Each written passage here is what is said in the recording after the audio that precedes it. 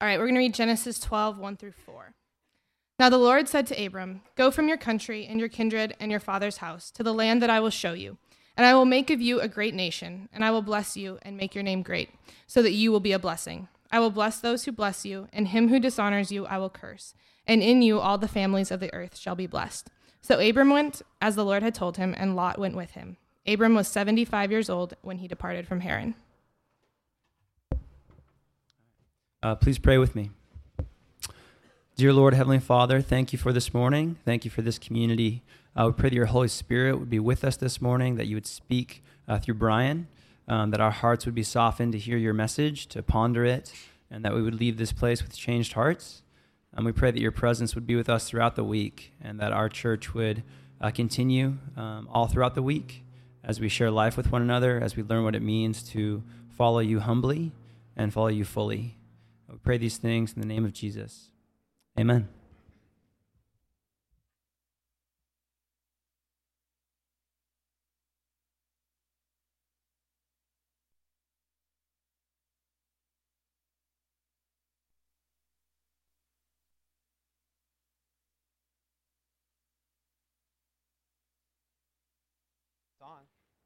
There we go.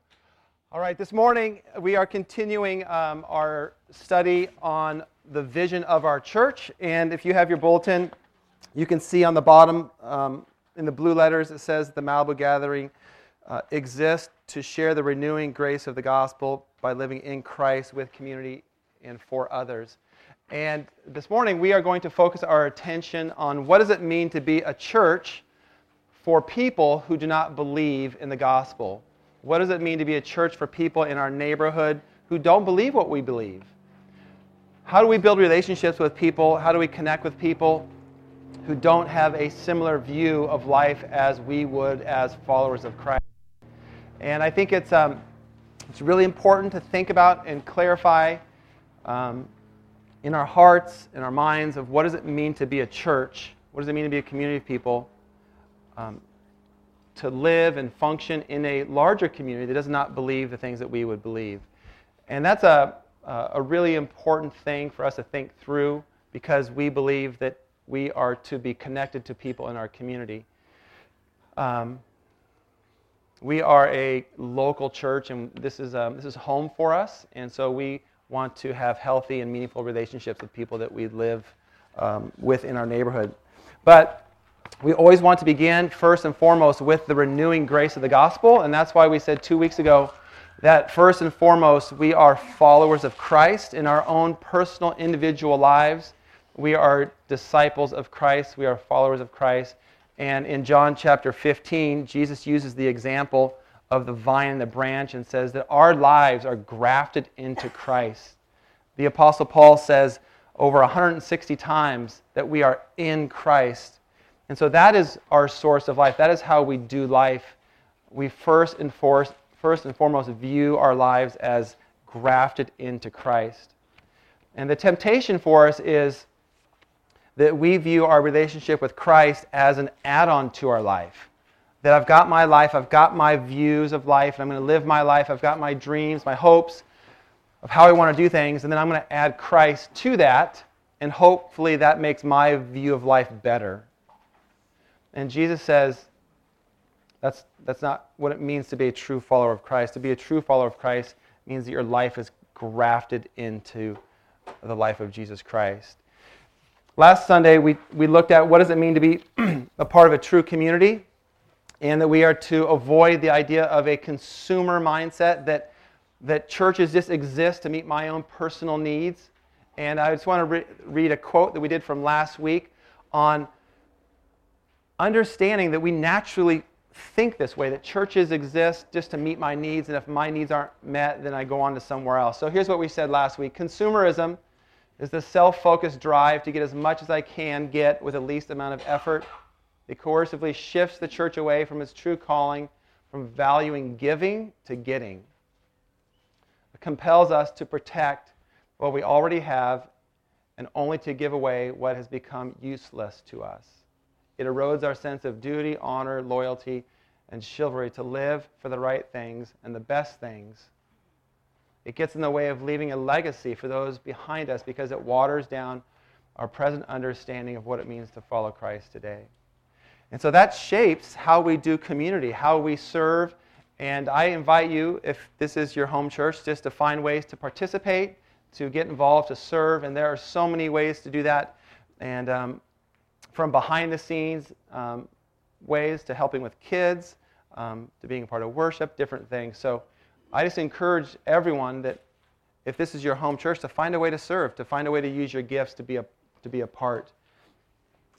This morning, we're going to look just for a couple minutes at what does the Bible say about being a church for people who do not believe in the gospel, for people who have a different view of life.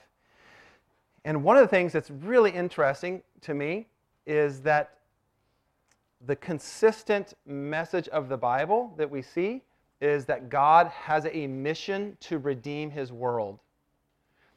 The Bible says that in Genesis chapters 1 and 2 that God created the world and it was beautiful and man lived in relationship with God and with each other. And it was good, very good. The Bible says over and over and over good how good things were. And then in Genesis chapter 3, the world becomes broken because of sin entering the world. And since that time, God's mission is to redeem the broken parts of the world. And God uses the church to participate with Him in that mission. So when I say that we want to be a church for others, what I'm saying is that we want to participate with God in mending together the broken parts of the world, of mending together broken relationships, of mending together broken neighborhoods, of loving and caring for people enough that we invest in them, that we are participating with God in His mission. And one of the things we see right away is that in this call of Abraham, one of the first things that God does is He calls him to go out beyond himself. And that is the call that we will see over and over and over again. One of the things that's crucial, and I'll show this to you later, is that this idea of having a relationship with a living God, it compels us into ministry. It compels us to go. And it's not just professional ministers. It's just not paid pastors. It is a call upon all of our lives. And I'll attempt to persuade you of that truth from God's Word this morning. There's one thing that is true that I know to be true in all of our lives, that all of us here this morning have different stories. All of us here have a past, a background, and a story. And some of those stories include pain and hurt and a little bit of confusion and lack of understanding. But what I want to show you this morning, and I will from God's Word, is that that background, that story you have is used to be a blessing for others. That you can turn that thing you have in your life, that hurtful thing, that thing when you look back and you can see that it was hard, that God's mission is calling you to participate with Him to help redeem the world. That other people have similar experiences, and you can use those experiences to mend and heal hearts. That's what the Apostle Paul says in Ephesians chapter 2, verse 10. I think we have, do we have that, Russell? Ephesians 2? This is a very familiar verse, but this is so important for us to think about. Paul says this, that we are His workmanship, created in Christ Jesus. Now there's that one of those 160 times that Paul says in Christ. Here's one of them. It's all in the Bible, in the New Testament. You are in Christ. Your life is connected to Christ for good works. That means that your story, the life that you've lived, the good things, the bad things, the hard things, the broken relationships, the unfair things that you've experienced in life, they can be used as a form of blessings for other people. And we have to begin to think this way. We have to begin to shift our eyes off of ourselves and see that the hard things we have in life, that they can be used in a very specific way to be a blessing to other people.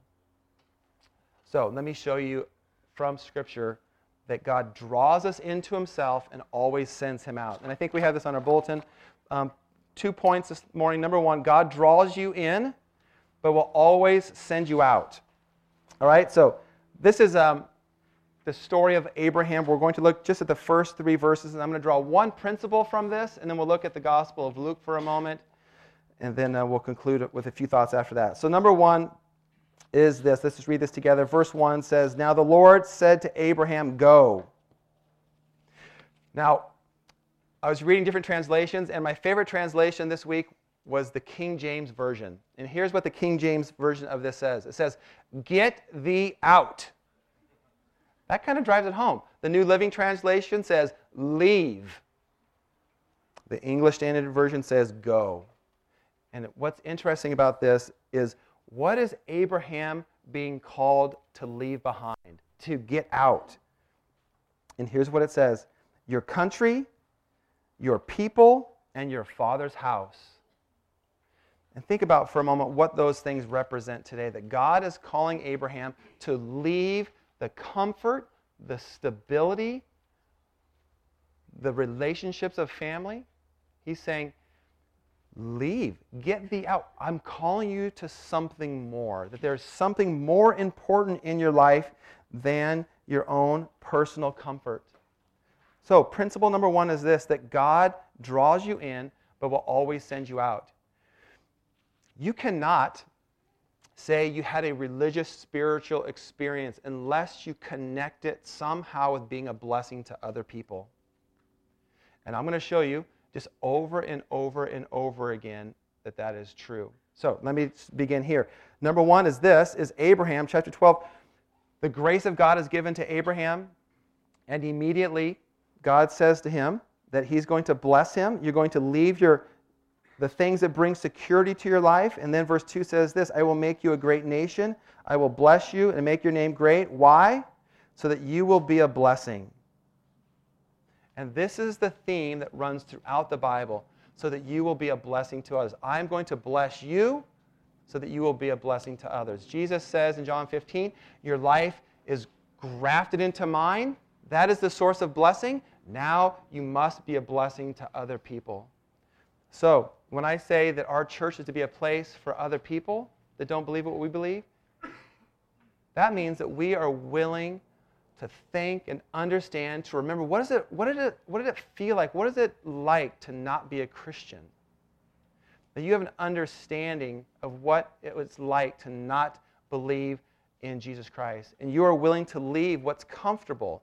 Well, what are the things that are comfortable today? What do we cherish? What do we value? We value being esteemed. We value being admired. We value financial security. We value all these things. And God says, leave them behind so you can be a blessing to other people. All right? Let me just show you quickly how often this happens. Exodus chapter 3. I think we have these just on the board here. All right? This is the story of Moses in the burning bush.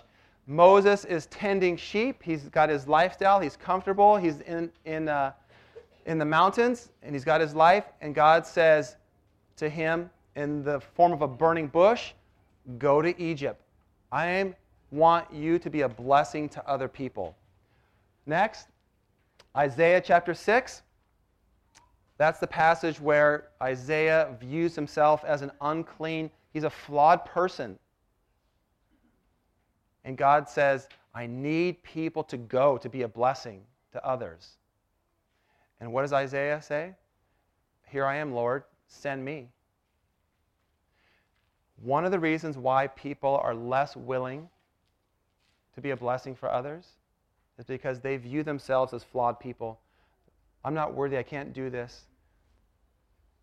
And the Bible says all people can be a blessing. Next, Peter in Luke 5, Jesus says, Peter, you were once a fisherman of fish. That was your career, that was your job. Now I'm going to make you a fisherman of men. You're going to leave behind your old life, your career, and you're going to go after people. Next, Jesus in John 17. It's where he says, the Father has sent me, now I send you.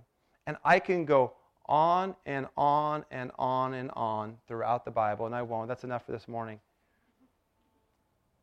the idea of people who are in a relationship with God, people who are living in faith in Jesus Christ, are called to be a blessing to others.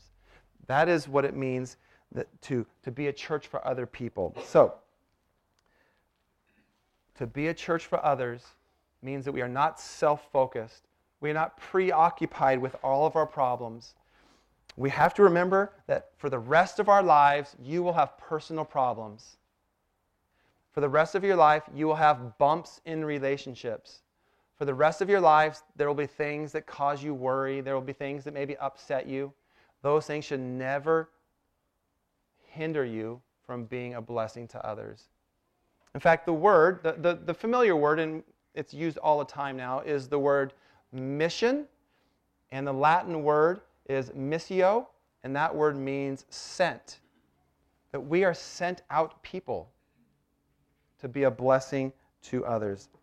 Let me show you now just another example of this from the New Testament. So if you have your Bible, turn to Luke chapter 10, and we'll look at this for a moment to be more specific in understanding this. So principle number 1 is this, that God will always draw you in, but He will always send you out to be a blessing to others. Principle number 2, God sends you out as a messenger and as a neighbor. Let me begin here, though, in Luke chapter 9. Luke chapter 9 is when Jesus sends out the 12 apostles.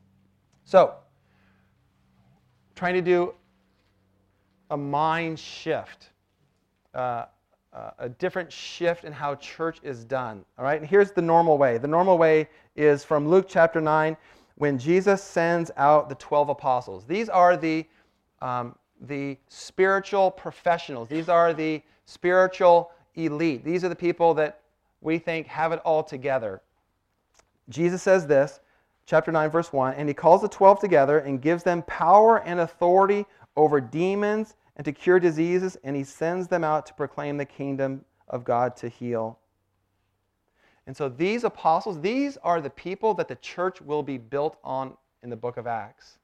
But what's interesting is that the next chapter, in Luke chapter 10, Jesus sends out the 72. Now, I don't know if you've ever thought about this, but this idea of 72, why would Jesus just randomly pick 72? What is Jesus communicating here?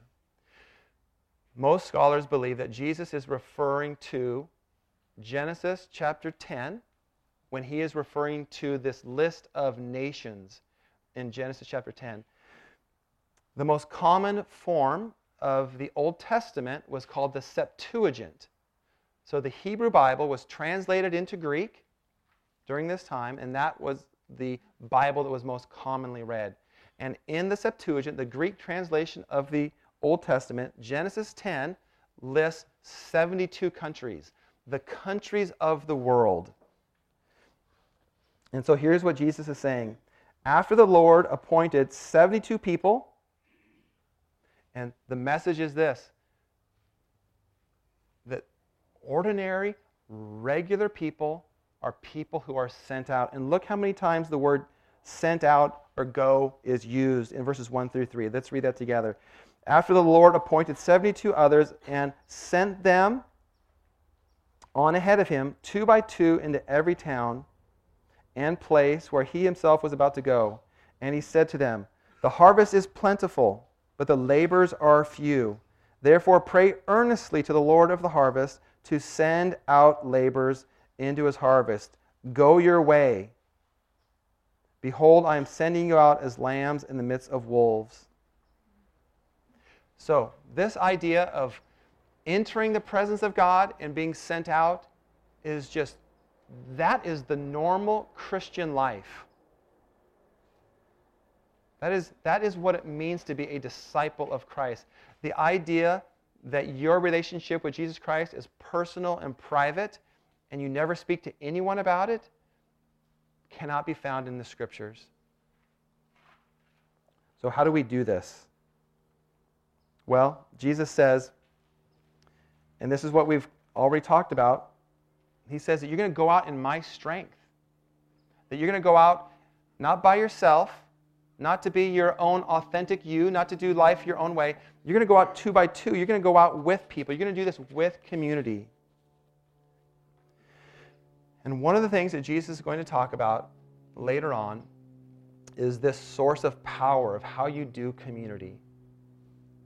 And one of the main emphasis in Scripture is that the Holy Spirit will come upon you, that there will be a source, an ability, a power to come upon you to, number one, be a messenger, and number two, to be a neighbor. To be a messenger and to be a neighbor. And I know that we can be hesitant to talk about Christ. I think I told you a while ago, but when I was a freshman in college, we had an assignment where we had to go out and witness to 2 people. And the first person I found was a drunk person. I was really comfortable because it was just nice, easy conversation, very agreeable, and just he said the prayer right with me. And at least he was a believer for a few hours and maybe until he sobered up. But my point is, Jesus is not saying, and I'll finish up with some specifics, but Jesus is not saying that you are to memorize some script and you are to corner people and be annoying and abusive with people. Just think about this for a second. What kind of words, what kind of people do you enjoy being around? What kind of things come out of their mouth? Well, an easier way to maybe even think about it is this. What kind of people annoy you? Well, religious know-it-all people, prideful people, people who just talk all the time, people who are unwilling to listen. And so Jesus is saying we're to go out to be messengers. But look what Jesus says. Verse 9, he says this, heal the sick. This is really interesting, that the message that we deliver is to be a message that mends people's lives. That the message you deliver with your mouth and with your lifestyle is to be a healing message. In a world where relationships are broken, where people are hurting, a church for others is to be a church, a community of people who understand that the message has to be about healing. We live in a community where success is common. We know this from where we live. But one of the things we must be aware of is that relationships are difficult. That having healthy relationships with one another is difficult. One of the ways that we be a church for other people is we understand what kind of community that we live in. We understand the issues. We understand what's going on in people's lives. We understand the broader narrative of what's happening in our country. And think about this for a moment. Verse 9 says, to heal the sick. What is going on in our country? What is going on in our neighborhoods? What has been the narrative the last few months in our country? Well, one of the most consistent themes that's been going on is the abuse of power. And Jesus is saying this, that we are to be people who understand power and that we are healers. Power, when it's abused, is destructive and hurtful and painful, and we see it nonstop. In fact, you can't even,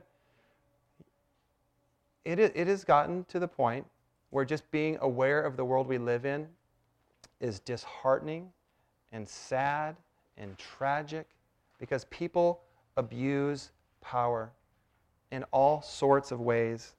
Ways that I don't have to go into detail this morning, but the message is this. Does your words, does your lifestyle bring healing to people? Jesus says the next message is this, the kingdom of God has come near to you. What kind of neighbor are you? Do people know that you represent the kingdom of God? Here's an example of understanding what it means to be a church for others. We use the right words.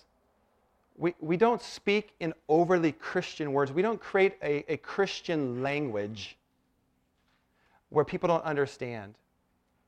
But what you do is you put your life on display and you share your life with people. And they sense a sense of joy. They understand that there's something different about you. Why? Because your life is in Christ. Because the kingdom has come near. And so the message, the idea of being a neighbor, means that we are first and foremost healers of people's lives. Not because of anything we've accomplished or what we do, but because Christ is in us. We'll finish with this. And this has to do with a motive for really understanding what does it mean to be a church for others. And this is so important. Verse 17 says this, the 72 returned, and they returned joyful. They returned joyful, and it says this, that they said, Lord, even the demons are subject to us in your name. And this again, now here's what's happening here. This is the creation of misuse of power within the church. They are excited because they have power. This is so important for us. They are not excited because they've brought healing. They are excited because of power that they have. And Jesus is going to correct them. He's going to chide them. He's going to give them a little bit of a word to correct them. And this is the part that we have to be very thoughtful about and try to understand that even within the church can misuse power. Pastors can misuse power. People in leadership in churches can misuse power. And that's what's happening here. They are celebrating the fact, not that healings have taken place, but that they have accomplished something. And here's what Jesus says. What should grab our attention? What should be the motive for living in a way that is a blessing for others? Here's what he says, verse 20, the words of Jesus. Do not rejoice in the things you have done. So think about this for a second. Do not rejoice in what you have accomplished in your life. Do not rejoice. Do not find your joy in the power you have. Do not find meaning and satisfaction in your career, in your performance, in the things that you've done with your life. And Jesus is talking about something deep within our hearts. What should we be joyful about? He says, rejoice that your names are written in heaven. That's what you rejoice about. Here's what's interesting. When we have to think, one of the things you do when you study the Bible is you try to think, okay, what was going on in this time when this was written? Well, here's something that we don't necessarily even think about. People were not writing on ink pens and paper during this time. People didn't have paper. So what Jesus is saying is this, is that if you had your name written down, what do you think that meant about you as a person living in first century, Palestine? It means that you were a somebody. It means you were somebody important. The vast majority of people did not have their names written anywhere. And Jesus is saying this, rejoice that I see you as important. Rejoice that your name is in heaven. Rejoice in who you are. Rejoice that you are in Christ. Do not rejoice in the things that you accomplish in your life. Do not build an identity on on the things you do. Build your identity on who you are. You are in Christ. That is who you are. When you build your identity, when you find your hope, your joy in Christ, then you can love other people. And you don't view people as trophies. You don't view people as a way to use them, to gain a step up. This doesn't happen all that much, and I say this occasionally. This does happen to me occasionally, though. And it's the complete opposite of how I want to do church. People will come to me and say, Hey, you need to get this person. You need to get this person, these people, this person. You know what they do? They're viewing them as little trophies that if we get them to be on our team, then we have status. And I'm just saying, do you know how often, like, for me, the churches, we just get so messed up. We have such a distorted view of people. Jesus is saying here that we are all to be a blessing to all people, regardless if they help you advance in life. Don't be a blessing to people that can only help you go up. Be a blessing to people that can give you nothing in return. That creates a completely different kind of church. If we want to become the kind of church where we lift up meaningful people, powerful people, people who have a way to help advance things, we become like the world and the kind of church that Jesus will reject. A church for other people is thoughtful about the world we live in. We understand the idols of the culture that we live in, and we're able to articulate how those lead to an unraveling. Jesus is showing us here that first and foremost we find our hope, our identity, our joy in Christ. And we do that together. But we understand that we live in a neighborhood that people are different. They have a different view. And how do we make our lives attractive? With humility, with gentleness, with kindness, with a willingness to be a blessing to others. If you want to be a blessing to another person, you have to give up something of your own life. That is a principle that is just true. If you want to be a blessing, if you want to be a financial blessing to a friend who's financially hurting, you have to give them money. That means you lose some of your money. If you want to be a blessing to somebody relationally, you have to give them time.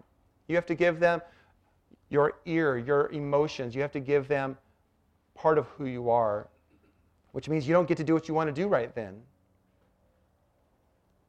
My hope for us is that we would be a community of people who find a renewing source of grace through the gospel. That individually you will live in Christ, that as a community we will live together, we will share our lives together, but that we will also be aware of people in our community, friends that we all know that don't yet understand the gospel or have not yet put their faith in Christ, and that we would build friendships with them in a way to be a blessing to them. Let's pray. Father, I pray that as we continue in worship and we leave this property here in a few minutes, that we would leave here with the attitude that we could be a blessing to others, that you bless us with your presence, that we can enjoy your presence in worship, as we will here in a moment, but not for our own good alone, but that we could be a source of encouragement to others, that we would be generous, we would be kind and thoughtful people. Father, I thank you for what you're doing here. I pray your Holy Spirit would fill our hearts, our lives. And Father, I pray that when it's Tuesday afternoon at 2 o'clock and someone here is discouraged or frustrated, that we would remember that we are in Christ and that we are doing this with community. We're not alone. You give us your grace every day. Thank you that you love us. In the name of Jesus, amen.